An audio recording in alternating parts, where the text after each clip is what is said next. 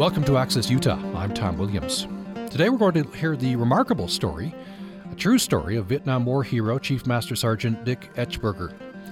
He had a leading role in a secret radar mission in Laos, and in fact the mission was classified for many years. And there's another subsequent story about how once the story became declassified, Dick Etchberger received the Medal of Honor. And we are talking with Matt Proietti, who is a Chief Master Sergeant in the Air Force Reserve and wrote the book. The book is At All Costs. Welcome to the program. Thanks for having me. We're also joined by two of Dick Etchberger's sons, Rich Etchberger, who is Professor of Wildland Resources at Utah State University, Uinta Basin. Welcome to the program. Thanks, Tom. And Corey Etchberger, another son, biology professor at Ursinus College in Pennsylvania. Welcome. Pleasure to be here. I should mention that there's another son, Steve, I believe. He'll figure prominently as we go along. Talk about your mother, Catherine, right? As well. Yes, that's correct. Yep. I want to start with Rich. You say in the foreword to the book that two telephone calls bookend most of your memories of your father. The first one's March 12th, 1968. Tell me about that phone call. Well, Tom, that phone call, Corey and I were sitting at our house in Hamburg, Pennsylvania, and we were having dinner that night, and phone rang, and I picked up the phone, and I answered it just as Dad had taught us, and I said, Etchberger residence, can I help you? And on the other end of the line, the gentleman asked for my mom, and I handed the phone to her, and within about 30 seconds, she just broke down crying, and she was saying things like they told me, they would never call on the phone, and I had never seen my mom actually break down and cry before. And so we were living in a duplex, and we had some good friends next door, so I took off running down through the connecting basement to get the neighbors next door, and by the time I came back, my mom was kind of half laying on the floor, and she was just she was crying and screaming about that Dad was dead. Yeah, very traumatic. How old were you? I was 10 years old at that time. Yeah, and Corey, how old were you? I was 9. 9 years old. And you say in the afterword to this book, you say that the dessert that evening was strawberry shortcake. You haven't eaten that since. I have not eaten strawberry shortcake since March 12th, 1968. It's pretty traumatic. I guess it would be for a young boy. It really was. It just was just something that I just can't seem to bring myself to do. Yeah. What were your feelings then to receive that call? I guess quite similar to Rich's. Yeah, it was. It's pretty devastating for our family. We were living off base at home as civilians in Hamburg, and I guess if there's anything good that can come of that, it's that we had a wonderful support network with Dad's parents and his brother and sister-in-law. So we did have that support network, luckily. And your brother Steve was out, I think, in California, and he says that on the day your dad died, or at least they learned his first child was being born. Correct. Tracy, Dad's granddaughter, was born that same day. So, for the Etchberger family, that's a pretty bittersweet day every year. Yeah. And then, Rich, you said that the other phone call that bookends this, I guess the call where you learned that your dad's going to get the Medal of Honor? Yeah, that's correct. I was actually, that summer, my family and I were kind of got away over into Colorado up in a cabin up in the mountains, and I didn't have a cell phone connection, no internet, anything like that. And I was driving off of the mountain to go get some groceries and things, and I noticed that Corey had tried to call me a number of times. And so I pulled over next to the road, and I thought, well, I'm going to call and see why he's tried to call me so many times. And I called Corey, and all he said to me was, the president called. And I had a pretty good idea what that was going to be about, so that was a pretty emotional road stop. And Corey, tell me about that call from the president. I guess the president, one of the things he has to do is reassure people that, yes, this really is the president. So a woman came on the phone, and she said she was President Obama's assistant, and would I hold for a call? And he came on the line. He said, Corey, this is President Obama. And so I kind of also wanted to make him feel like I didn't think it was a prank. So I said, yes, Mr. President, I recognize your voice. And he knew details of Dad's story that I was actually pretty amazed with. It wasn't just a phone call saying we're going to award the Medal of Honor. He knew a lot about the details about Dad. And he, I guess, apologized a few times that it took so long for the award to actually happen 42 years later. And we just had a lot of very nice things to say about my father. And then when he hung up, I was able to try and convey to my family that the president really did call, because not many folks believe you when you say that. And actually, my daughter was here at the time at the house, my 15-year-old daughter, and so she and my wife and I had a good cry. Mm-hmm. Yeah. Before I bring Matt Proietti in, I want to establish a little bit of background, the Etchberger family. So many decades. Well, in fact, I think, Matt Proietti, you know a bit about this. Let me bring you at this point. Etchberger family in Hamburg goes back centuries. Really, it does. I think Corey helped me with that, the research, but yeah, they've been over there since before the American Revolution. They changed the spelling of their name through the years and all that, but it was pretty remarkable to be able to trace that back, and the fact that Dick was raised, probably within 20 miles of where his great ancestors had come over and settled. And Corey, I think your grandfather had a store downtown, very well known, Etchberger name there. Yep, he managed a store called Miller's 5 and 10, and he lost his house in the Depression prior to that, and he decided he was never going to let that happen again. So he had a pretty strict work ethic that he passed on down to my father and passed on down to Rich and I as well. It was no one worked harder at that store than he did to make sure it succeeded. Now, Rich, your parents met in Salt Lake City, I believe. Yeah, that's correct. My dad was stationed. He was working out at the Salt Lake Airport, and he was stationed out of Hill Air Force Base. And one of the things that he would do in the morning, he would drive from Hill out to the Salt Lake Airport, and he would stop at a little restaurant called Hijinks, which was, allegedly world famous for their donuts. And my aunts and uncles, my mom being from Salt Lake, I have a lot of aunts and uncles in Salt Lake, and they relayed the story to us that it was love at first sight, and and I've always said, well, she must have made some pretty good donuts, because he'd only been going in there for a couple of months before they started dating and eventually got married. Matt Proietti, you have an incident in the book. I don't know if you get this from family lore, straight from one of the aunts, the mother's sister, said that it must have been love at first sight, because quite shortly after they initially met, the first meeting, they were in a booth together in this diner. Right, that did come from one of Corey and Rich's aunts, and Kay was working there as a waitress, and I believe one of the other sisters, I think 3 sisters worked there. One of the sisters worked as a waitress too, and one was working as a cook.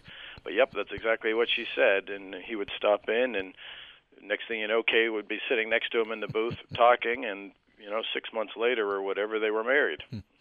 And Kay had a child from a previous marriage, right? This is Steve. That's right, Steve Wilson. They're Rich and Corey's older half brother. Mm-hmm.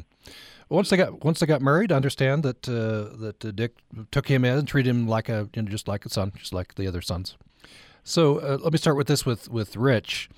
You guys, I guess, is typical with an Air Force family. You moved around a lot. You lived in Morocco, for example.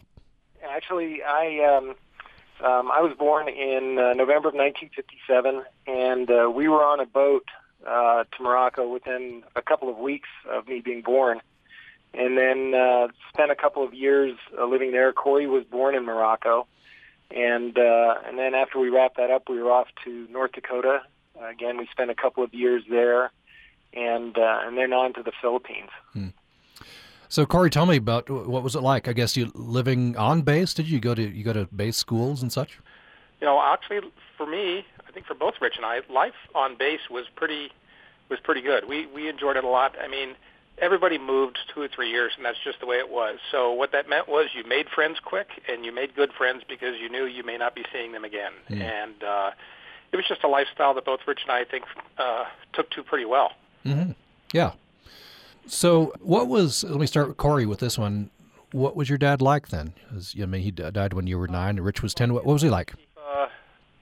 Was handed down his legacy from his father. So he was, I'm not sure if strict is the right word, but probably no nonsense might be a good, if he asked you to do something, he didn't expect that he was going to ask you again.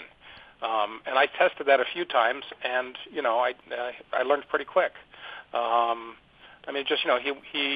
He expected you to do what he asked you to do. And to be honest with you, I think that's probably why the men who served with him enjoyed serving with him, because they knew they could trust what he said, and he was going to do what he said he was going to do, and expected the same from them. Mm-hmm. But the other thing I was really impressed about Dad was when he had time off, Rich and I were his priority. So he would go outside and throw a ball with us and take us fishing and take us swimming. And,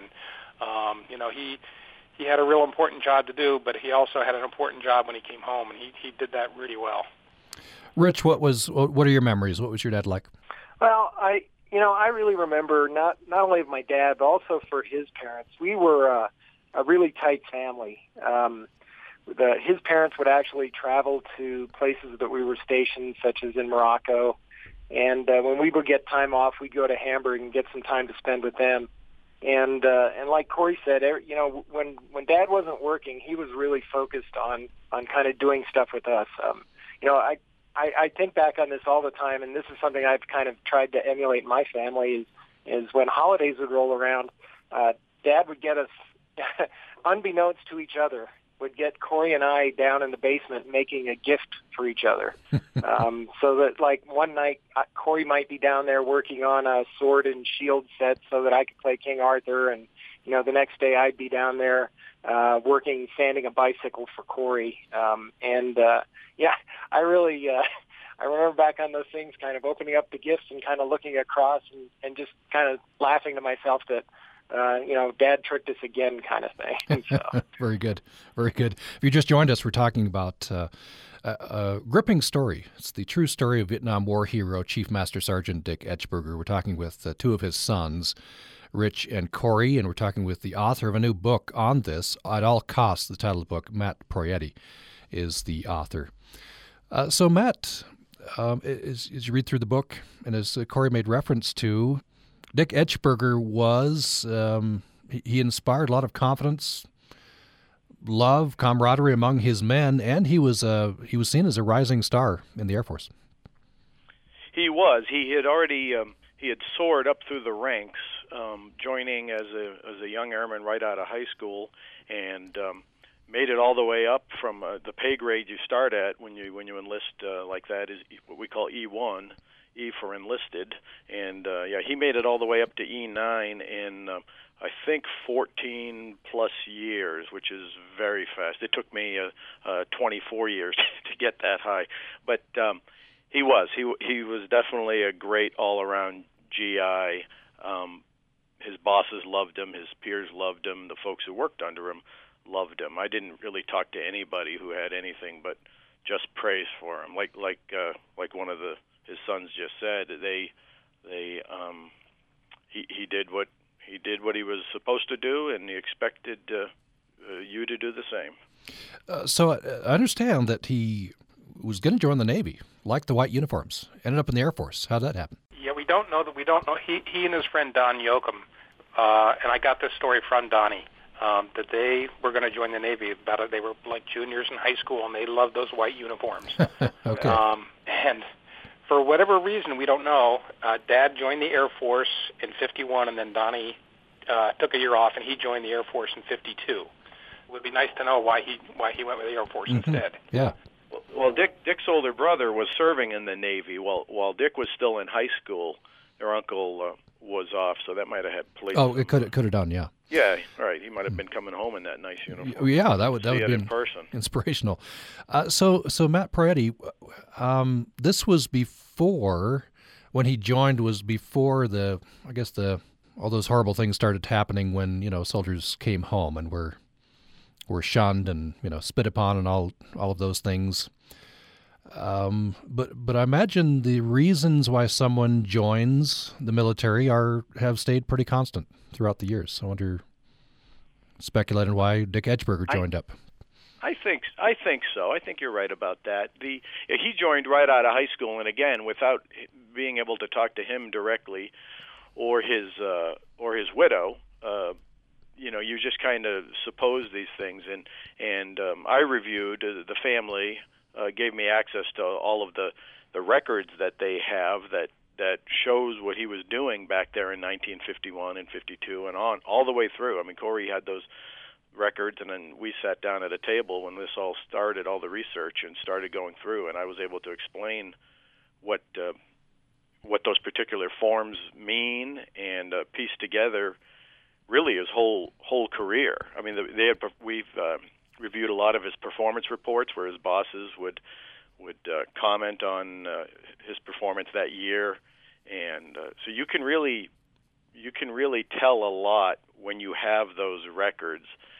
And me I've been in the Air Force for 30 years, you end up just having a feel for things. And but yeah, I think you're right. To go back to your original question, I think people probably still join today for the reasons he joined. 1951. Let me direct this question to Rich. Apparently, Kay, his wife, took to being an Air Force wife. She embraced it. Yeah, Mom. When we would be on base somewhere, we'd all move on and settle in, and then usually, all through his career, Dad was going off on different missions in different places, and he'd be gone from everything from 2 weeks to 6 months at a time, and Mom kept everything running smooth there. She was they were a really good team, where she would just kind of keep us in line. Sometimes I imagine, and now that I've got kids, that that was kind of a challenge for her, but she did a really fine job of that, and I think that's what later on in life really made her continue on being a great Air Force wife even after my dad was killed. Let's take a break now. When we come back, we'll get into the heart of the story here, the reason for this that traumatic call, March 12th, 1968, and the reason why Kay Etchberger is pretty tight-lipped about this for many years. The reason why Dick Etchberger was in Laos. In fact, the official story was that he had died in a helicopter accident or being shot down in Vietnam, I believe. And though he had received, I believe, what is it, the Air Force Cross? Yes, the Air Force Cross. Which is the highest honor the Air Force can give.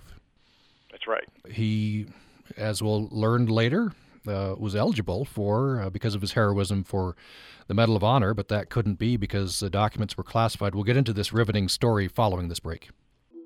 Imagine a world where you're walking down the street. And you just can't tell if someone is 80 or 180 years of age. It'll seem like aging was a quaint idea of the 20th century. Welcome to the future. I'm Guy Raz, searching for the fountain of youth. That's next time on the TED Radio Hour from NPR. Monday morning at 10 on Utah Public Radio.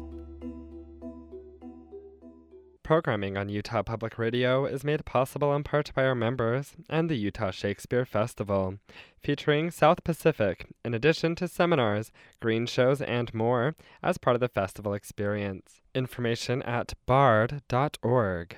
Thank you for listening to Access Utah, today on Utah Public Radio, Monday, May 25th, Veterans Day.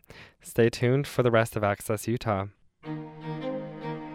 Thanks for listening to Access Utah. I'm Tom Williams. We're hearing the heroic story of Vietnam War hero Chief Master Sergeant Dick Etchberger. We're talking with the author of a new book on this, At All Costs is the name of the book, Matt Proietti.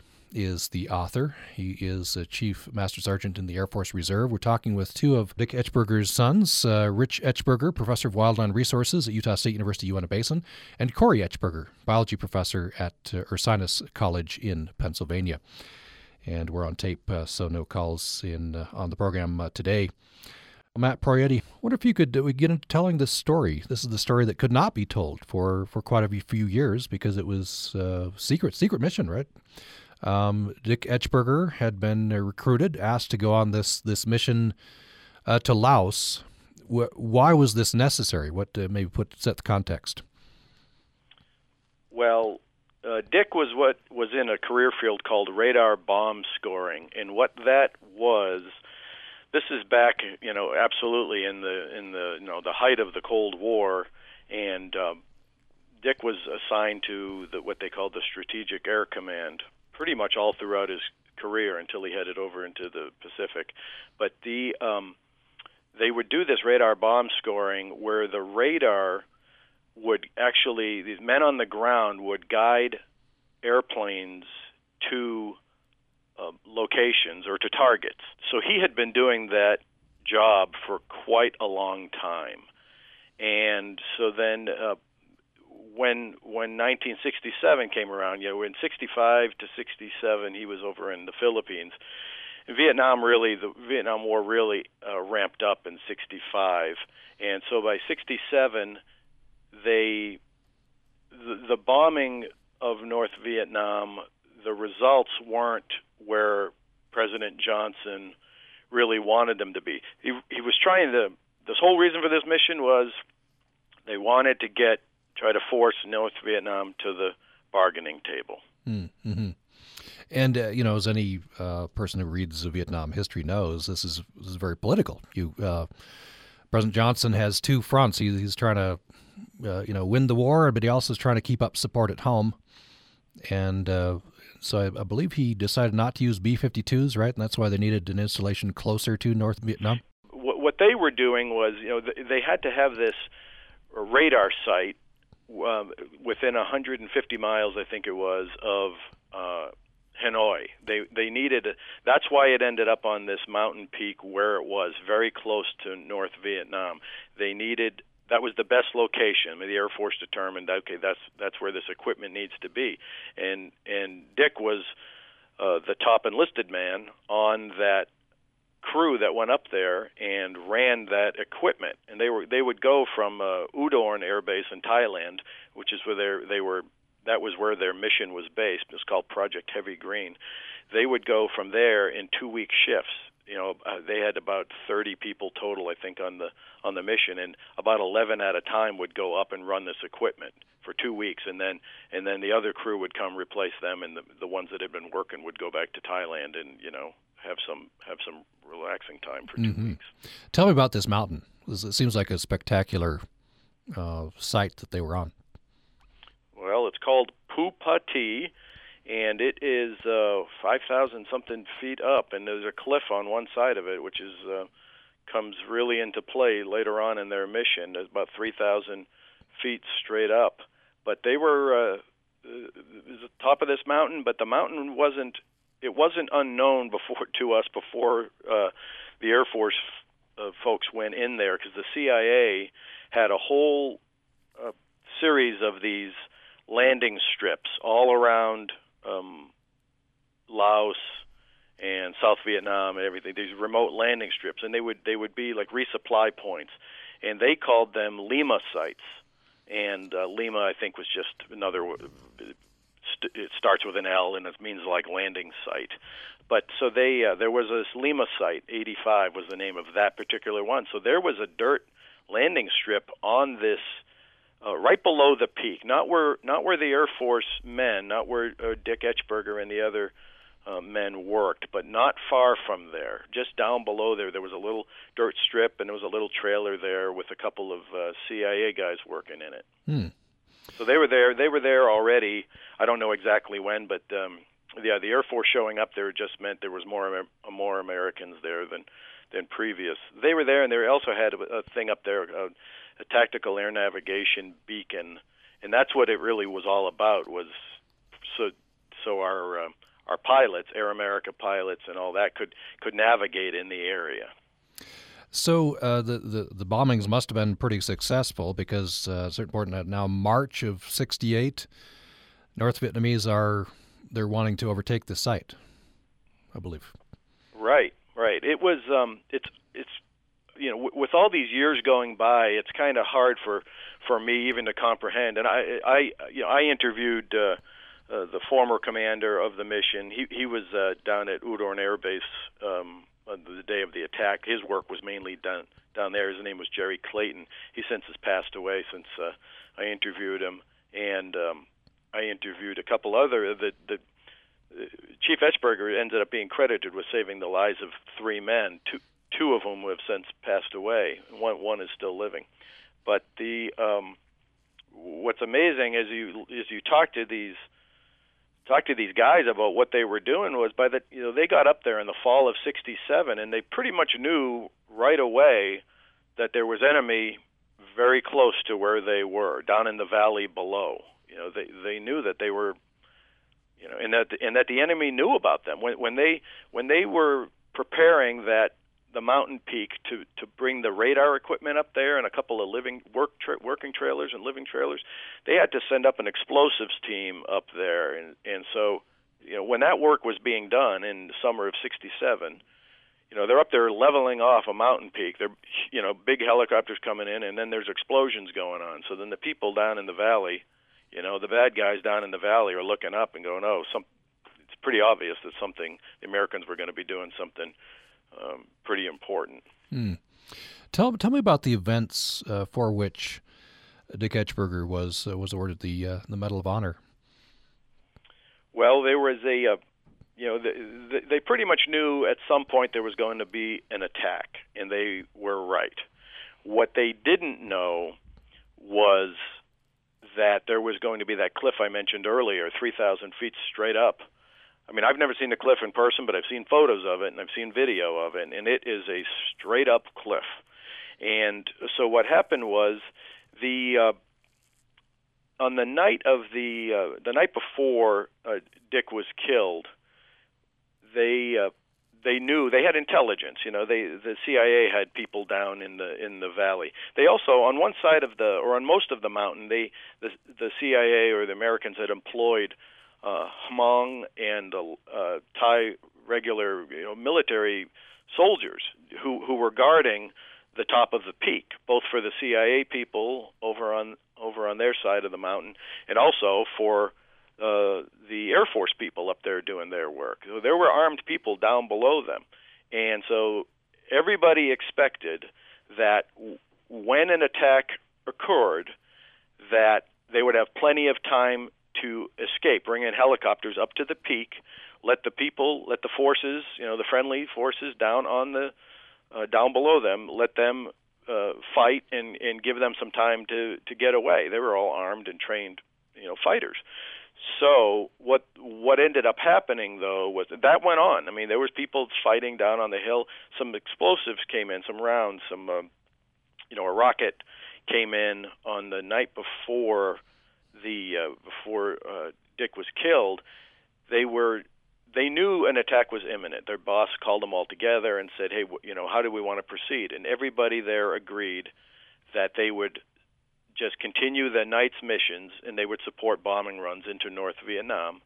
And so they agreed to stay and do that. And just when they were talking about that, a rocket came into the camp where they were all meeting nearby. In fact, they had just been one of the day shift people, if you will, had gotten off work, and they all had extra duties in camp. And one of them, this guy John Daniel, who is still alive in Colorado, he was cooking up getting ready to grill some steaks, I think, for dinner. And he always said that if that boss, his name was Lieutenant Colonel Blanton, if he didn't call that meeting, he said that rocket landed right by where he was barbecuing, and there was guys all around him talking to him. So if they didn't leave for that meeting, he figured 5 or 6 guys would have been killed right then. But because he called them over to talk about what they want to do for the night, you want to try to get out now or stay till morning. the fact that he called that little meeting saved those people's lives right at that moment. Yeah, amazing.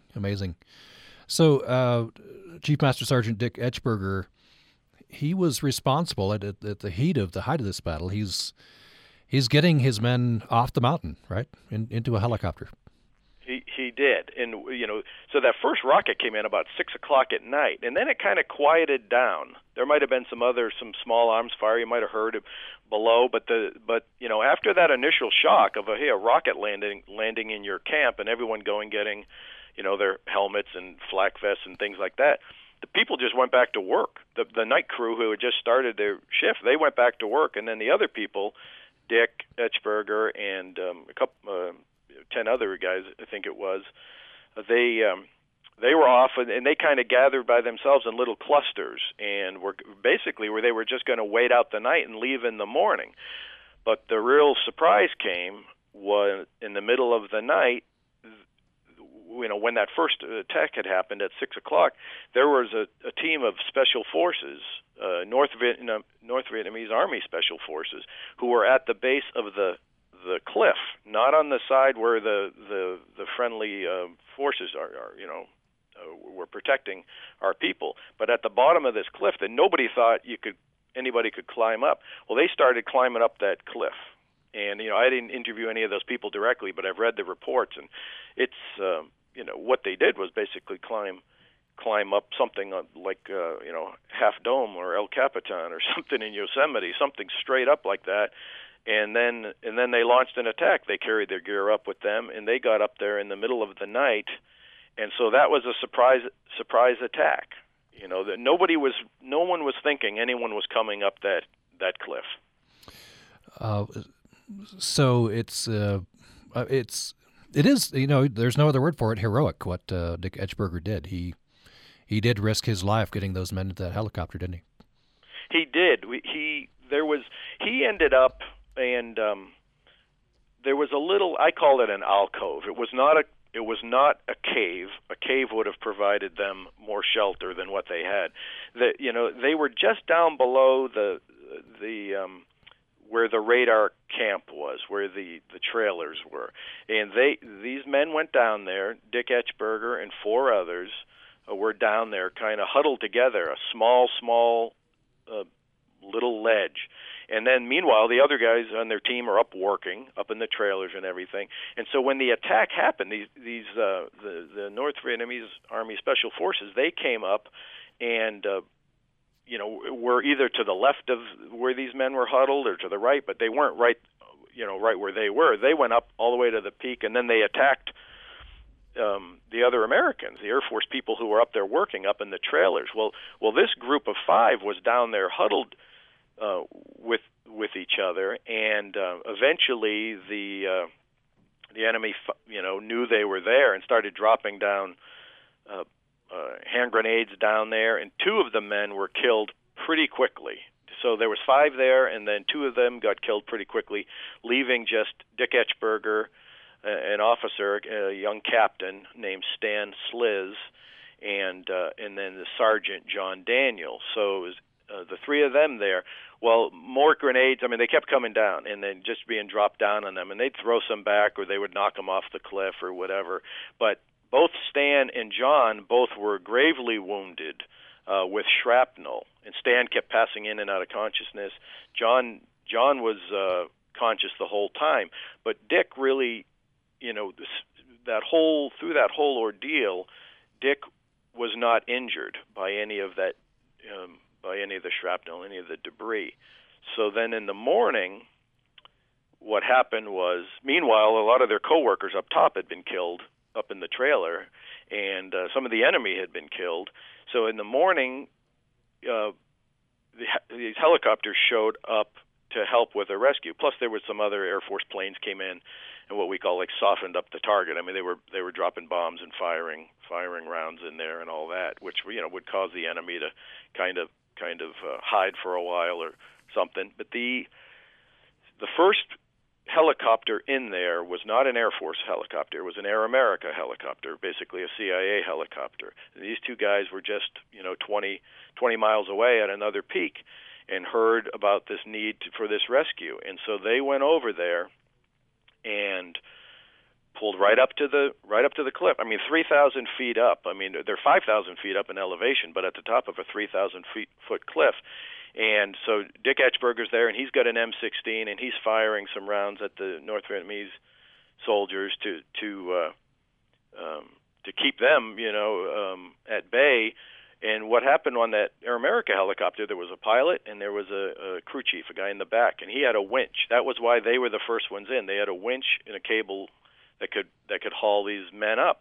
And so Dick stayed down there and was firing his rifle and helping his injured men onto that cable. And they were reeled up one at a time. And so one guy went, and then a second guy. And this isn't very fast. You're reeling them in. I don't know how fast that goes, but it's not instantaneous. And so this went on for at least several minutes, I would think. And so the two men got up there safely, the two injured men, Stan Sliz and John Daniel. And then out of nowhere comes another gentleman, Willie Husband. There's two other Americans who end up surviving, but Willie Husband came running from the very top of the mountain. He sees this helicopter come in, and you just know he must be thinking, if I don't get out of here on that helicopter, they're going to find me or they're going to kill me. So he comes running down. He's uninjured. He's been playing dead for hours.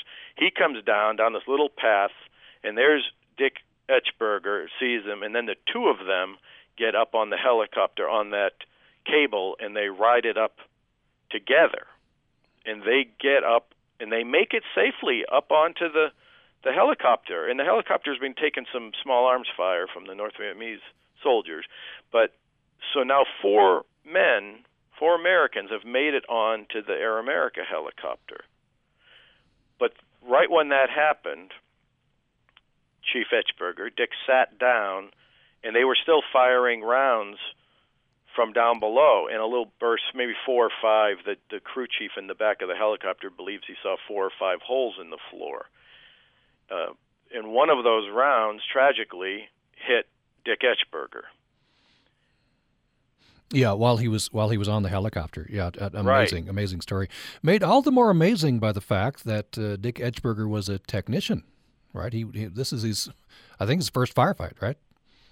Sure. Yeah, these men were absolutely technicians. They were radar experts. One of the people was like a generator expert. He was in charge of keeping the power going.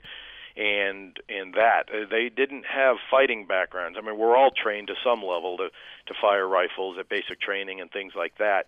And they had when they were up there, believe it or not, they actually didn't even have any rifles at first, because they had to join this mission. They had all resigned to keep it undercover. They had technically resigned from the Air Force, and they became employees of a company, of a corporation and that's how that went. I mean, they all resigned before they ever left, so they weren't there in Air Force uniform. They were there in regular work clothes, and so giving them weapons would have kind of blown their cover immediately. So they were up there the first few months and didn't have any weapons. But when the thing started getting, it looked like an attack was going to be, coming soon. They were issued some M16s. Let's take another break. When we come back, I'll bring Rich and Corey Etchberger back into the conversation, and we'll move to the Medal of Honor, which is finally received by, I think, the sons received it on behalf of the father, and that happened, I believe, in 2010. Let's take a break, come back following this. How's this for a dangerous idea? What if you'd never been born? I'd rather not have existed. That's different from would I rather be dead. Counterfactual, controversial, and unthinkable. An hour of dangerous ideas. Next time on To the Best of Our Knowledge from PRI, Public Radio International. Sunday morning at 9 on Utah Public Radio.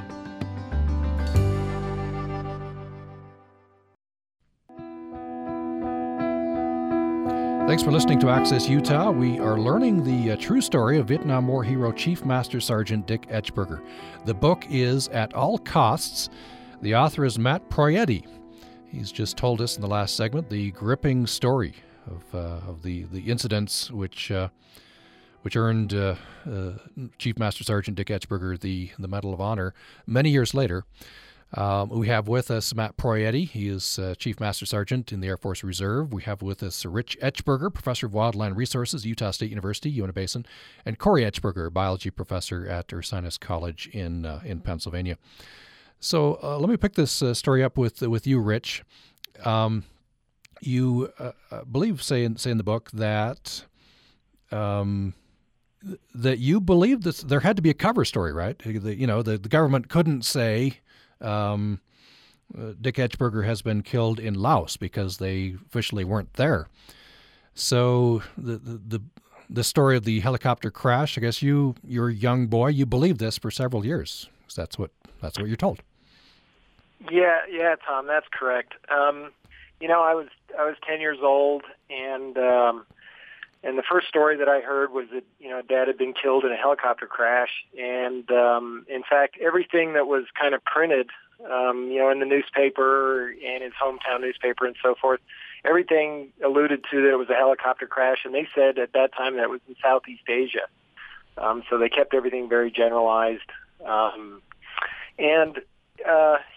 even though at one point Dad received the Air Force Cross in a secret ceremony down in the Pentagon, and some of the true story was told to my mother. She never shared any of that with anybody in the family, and up until the late 1980s, we got a little more information that kind of again was very generalized as some of the Air Force documents were being declassified. But I pretty much believe my dad died in a helicopter crash up until about the early 1990s. Mm-hmm. And Corey, you have an interesting anecdote in your afterword here. You, 9-year-old boy, you didn't want to go see the body of your dad. I guess you were influenced by sci-fi movies and the like. You're kind of scared to go see him. Yeah, I was. I had never seen a dead person before. I had no idea what to expect. I'd never been to a funeral. And so I just refused to go. And Mom and the rest of the family left to go down to the funeral home, which was only a mile away. And I was in town the next day. My grandfather, which I now realize what he did, he took me into his store. And we were just sort of doing some work together. I was helping him with some things, and the funeral parlor was right across the street from his store. And so at some point that morning, he took me by the hand. He said, "Come on, let's go see your dad." So,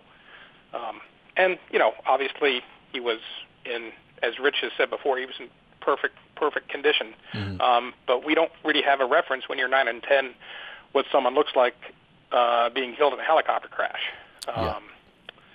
So it was, I would say Mom kept that secret from Rich and I and everybody else for about 20 years. Matt Proietti, I guess she was told what the mission was, but she was sworn to secrecy.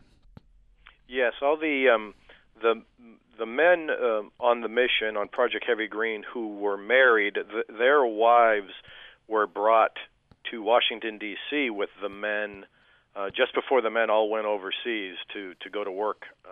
They were brought in for a few days. They were told right up front what the mission was, and then sworn to secrecy. Rich Etchberger, what point did you learn that the story you had been told was not the full story? Well, I got married in 1994, and the family had all gotten together out at our brother Steve's house in California.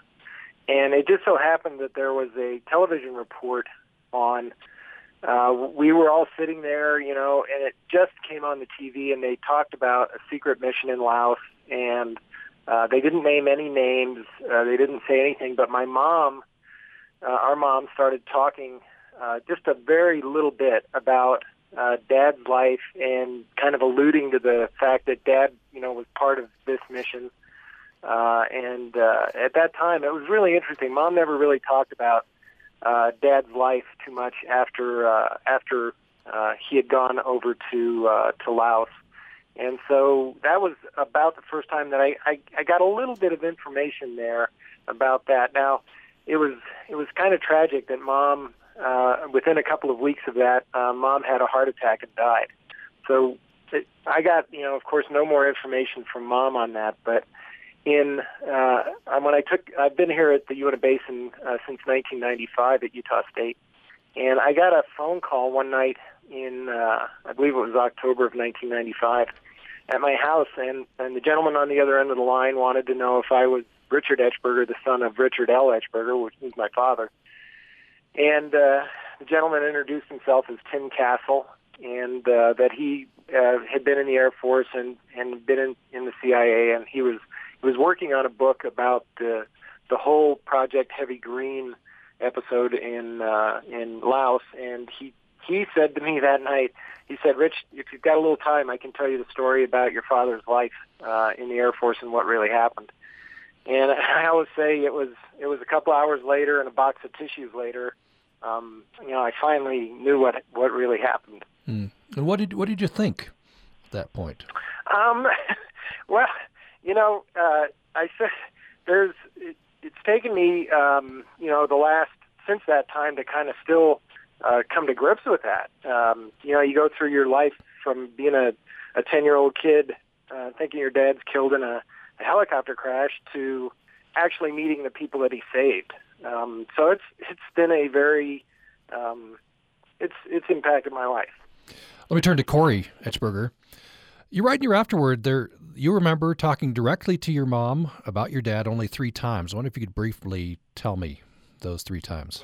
Well, one of those times I can remember was when I was in high school. And like every good teacher, if they're supposed to open your education is supposed to open your eyes, not tell you what you already know. And my government teacher was talking about communism, and he was talking about sort of the pros and cons to the various forms of government. And I went home and I said to Mom, "Hey, we learned about communism today in high school." And she said, "Your dad died fighting communism." And so that was a really big, kind of a big, I'm not sure if wake-up call is the right word, but, it was it got me thinking about him, and it got me thinking about all the people that served during the Vietnam War and what their role was. And then there's a poignant moment. You're talking to your mother. This is, I think, 94. 2 weeks after you've turned 35. Right. Dad spent 17 years in high school and 18 years in the Air Force, and he turned 35. And she called me the day after I turned 35, and she reminded me that I had lived longer than he had. Mm. Yeah, that is pretty poignant. What did you think when you started learning the full story? Everything sort of came out in very small little dribs, as Rich alluded to. There was no sort of shocking, here's the entire story. In fact, we are still learning things today. We were just at a book signing in Hamburg, Pennsylvania, and then I was one in Philadelphia last week. And I met a gentleman who knew some of the guys who were on that mountain. He told me some things about them. He told me that they actually had a pretty good inkling that none of them were going to make it off that mountain. Mm. So everything just keeps coming in small little pieces, and I'm just, so of course proud of Dad. But there's still 9 families who don't have. Who have not had a funeral. There's still 9 bodies that are left in Laos that are still unrecovered. And what are the prospects? What are the prospects of recovering those bodies? 2 of the bodies have been partial remains of 2 of the bodies have been recovered. Colonel Blanton and Tech Sergeant Pat Shannon. But the problem is we asked to go to Laos. The United States government asked to go to Laos to look for nine bodies that are missing, and the Laotians are missing 700,000. So it's difficult for them to sort of come to grips with that. Yeah, amazing. We turn back to Matt Proietti. You interviewed, many of the survivors, many who were there. And there's a running theme, as we all know from veterans who are in traumatic situations. Some of them they're having trouble coming to terms with what happened now many years ago. Well, right, and related to Project Heavy Green, I mean the two men who were alive that still alive that Dick saved alive when I interviewed them. This Stan Sliz, he's since passed away, but I interviewed him in 2012, and he passed away in 2013. So Stan and then John Daniel, the gentleman who is still alive in Colorado, both of them were very honest with their them suffering from nightmares and being on antidepressants and things like that through the years. I mean, it's just something that is always there with them. I mean, what they went through is, they were wounded physically, and then, but mentally, they lost all their comrades. The men they were working with up there. Off the top of my head, I think it was 16 men were there that night, and 4 made it off the hill alive. There was 5, and then Etch was shot, as we said, as the helicopter was leaving. Now, Corey, I think it's you wrote in your afterward, I believe this is where I found this, this is one example. I guess you could call it survivor guilt, maybe ramped up even further if you're in the military and you're making decisions. But the helicopter pilot he wonders, if I'd have left 4 seconds earlier or just a little later, that burst of gunfire wouldn't have killed your father. So you're able to, as the son, help give him a little bit of closure. Yeah, I don't. You can't. Geez, you just can't blame anybody for any of this. To be quite honest with you, a lot of people ask if we're bitter that it took 42 years, or that like you said, if he had done something else, some other outcome may have happened. And I just can't live. I can't live that way. They're just they did. Everyone did what they were supposed to do, and there was an unfortunate outcome. I'm just glad that John Daniel and Stan Sliz went on to have grandkids, went on to raise great families and have families that were able to continue. So that's all we can really ask for. It is what it is. Rich Etchberger, you write in your foreword that I guess at a certain point you were thinking, maybe I'll follow my dad into the Air Force, but after he died, your career went a completely different path. I wonder what your feelings are now as you look back. Your life could have taken a different turn. Yeah, and it's interesting. I look back at photographs from when we were kids. Dad would bring home Air Force gear for us, hats and cast-off uniform parts and those kinds of things. And Corey and I would be out, playing Army and doing that. And I remember thinking, oh man, I can't wait, because my older brother Steve had gone into the Air Force, and my thought for a while, it's that's going to be my path at some point. Maybe I'll go to the Air Force Academy. Maybe I'll be enlisted. I didn't know, but I knew that I was really felt a part of the Air Force family. And then, when I graduated from high school in 1976, that whole period of time, from when Dad was killed in 1968 up to 1976, the United States was not very respectful of our military and our returning veterans, and there was a lot of turmoil going on. And I think, seeing all that kind of stuff, not living on an Air Force base, and also, the impact of Dad being killed, that really kind of affected my outlook on where I was going to go. And it kind of, I'm not sure how that affected where I am today, in the sense of why I chose to go on and become a university professor, but that was just a different path than what I thought I was going to be, that I would travel when I was a kid. We're coming down to the end of the program, and there's a whole saga as to many people involved in getting the Medal of Honor approved for Dick Etchberger. But I want to take us to the ceremony and to get your feelings about this. It must have been extraordinary. 3 sons there, and I think Dick's brother, your uncle. We took this off YouTube. So we'll start with President Obama entering, and then go to the end of his speech where he recounts your dad's exploits. Let's hear this. Ladies and gentlemen, the President of the United States and Miss Michelle Obama.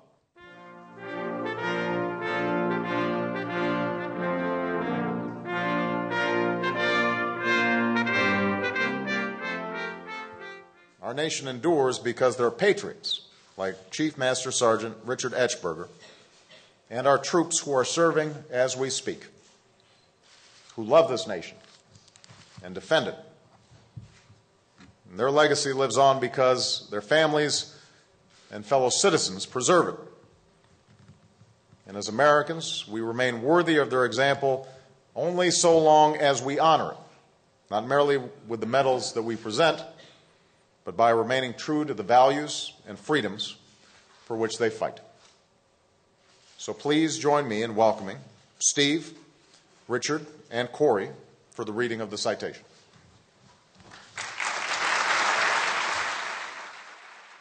So there's applause, and then the 3 sons come up, and I believe, Rich, you're the one who's actually handed the medal, flanked by your brothers. What were your feelings at that point? Well, Tom, when we walked up on the stage and everybody out there stood up to applaud, it was, and I was thinking that, what Dad had done, he would have done no matter what happened. I mean, that was just his role, was to take care of his men. But when I looked out there at all those folks, which included Vice President Biden and the Air Force Chief of Staff and those folks, I could see in their eyes that they were proud, as I was, and so it was very emotional. Corey Etchberger, what were your feelings at that point? I guess I was just saying to myself, I wish my mother was here for this. Mm-hmm. I think she would have, she kept that secret for 28 years, and it would have been very fitting for her to have been handed that medal. But again, it was just an amazing experience, and I was so proud to be there representing Dad. Yes, your mother, that was a burden she carried for quite a long time, wasn't it? To keep that secret. She actually, I just figured this out very recently in the last 6 months or so, she received Dad's Air Force Cross at the Pentagon in January of '69. The Air Force decided they couldn't award the Medal of Honor back then because it would be too politically touchy. So they were going to award the Air Force Cross, and when the war was over and mission declassified, it was supposed to be upgraded to the Medal of Honor. Well, she kept that Air Force Cross in a closet, buried behind a bunch of blankets, because she didn't want to put it out, because if she puts it out, then people are going to start asking questions. And she signed those secrecy agreements. She made a promise to my father. She made a promise to our nation, not to say anything. So it was a big burden for her. Matt Proietti, I guess this highlights what the spouses and families go through. Yeah, it really does. I mean, when we in the service deploy overseas, it can create a lot of stress. I mean, just getting out the door can take, to head out can be a lot of work, a lot of training, and all that.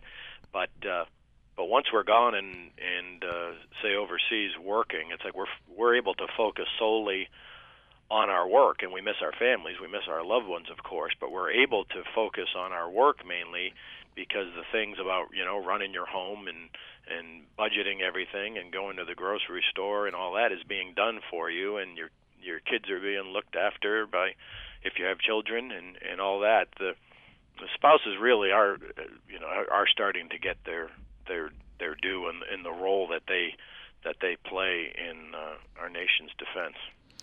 And Matt, I wonder if you could talk to me just a little bit about the Medal of Honor. Let me just read just the first clause in the criteria.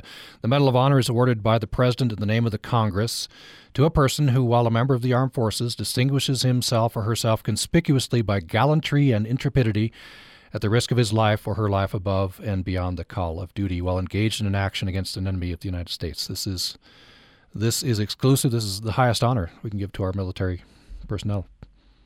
It is, and it's rarely given. I know more about Air Force Medal of Honor recipients than other branches, but I know we've had Marines and soldiers get the Medal of Honor for actions in Iraq and Afghanistan and the Middle East, but the Air Force hasn't had a person get it yet and we've been at war for 14 years in Afghanistan. It just shows you, not that they're not going to be recognized in the future. We've had people who have received, even just a week or two ago, we had people receive one sergeant received the Air Force Cross, and two people with them received a decoration just below that, the Silver Star. So, but the Medal of Honor, Chief Etchberger, Dick Etchberger getting it, he's only the third enlisted person from the Air Force, from the Vietnam War, to get it.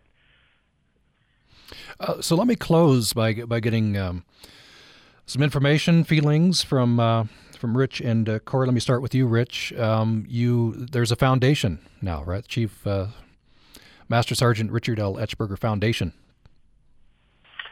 Yeah, Tom, and a question and that often comes up is, weren't you upset with the Air Force and the U.S. government for kind of denying you this information for so long, and how do you feel about that? And Corey and I and our brother Steve, we're trying to figure out a way to make something positive for all of this. And we can't change the past. The past is what it is, and we grew up in an Air Force family, and we understand that wars have difficult situations for families.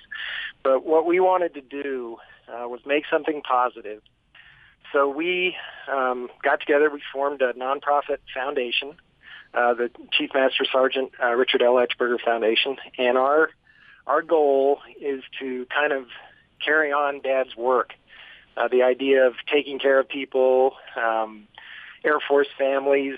One of the things that we've done is we've developed some ROTC scholarships for Air Force folks that are going to school. In fact, we've endowed a scholarship at Utah State for ROTC members to the Etchberger Leadership Award that we've been awarding since last year. And we're also traveling the world trying to share Mom and Dad's stories, because I think what we would like to have folks know is that Dad was a hero, but our mom was also a hero. She carried that secret like her husband wanted her to. So we want to share that story through the foundation. Corey Etchberger, anything you'd like to say about the foundation, and we'll give you the last word here. How would you sum up? I just there's nothing I enjoy more than sharing Dad's story after it was kept secret for 42 years. Just recently, I got back from a 3-school trip to Wisconsin, talking to kids about Dad's story, and they are truly amazed at it. And I know that they understand the meaning of his story when they come up and talk to me afterwards and ask me questions. And I guess I just like to say that this is our way of continuing Dad's legacy. Amazing story. The book is At All Costs, the true story of Vietnam War hero Chief Master Sergeant Dick Etchberger. And we've been telling at least part of his story today. The author of the book is Matt Proietti, who is Chief Master Sergeant in Air Force Reserve. And Matt Proietti, thank you so much. Thanks for having me, Tom. And Rich Etchberger is Professor of Wildland Resources at Utah State University, Uinta Basin, and a son of Dick Etchberger. Rich, thank you. Tom, thank you so much for having us here today. And Corey Etchberger, also a son, a biology professor at Ursinus College in Pennsylvania. Thank you. My pleasure. Thank you. And thanks for listening today to Access Utah.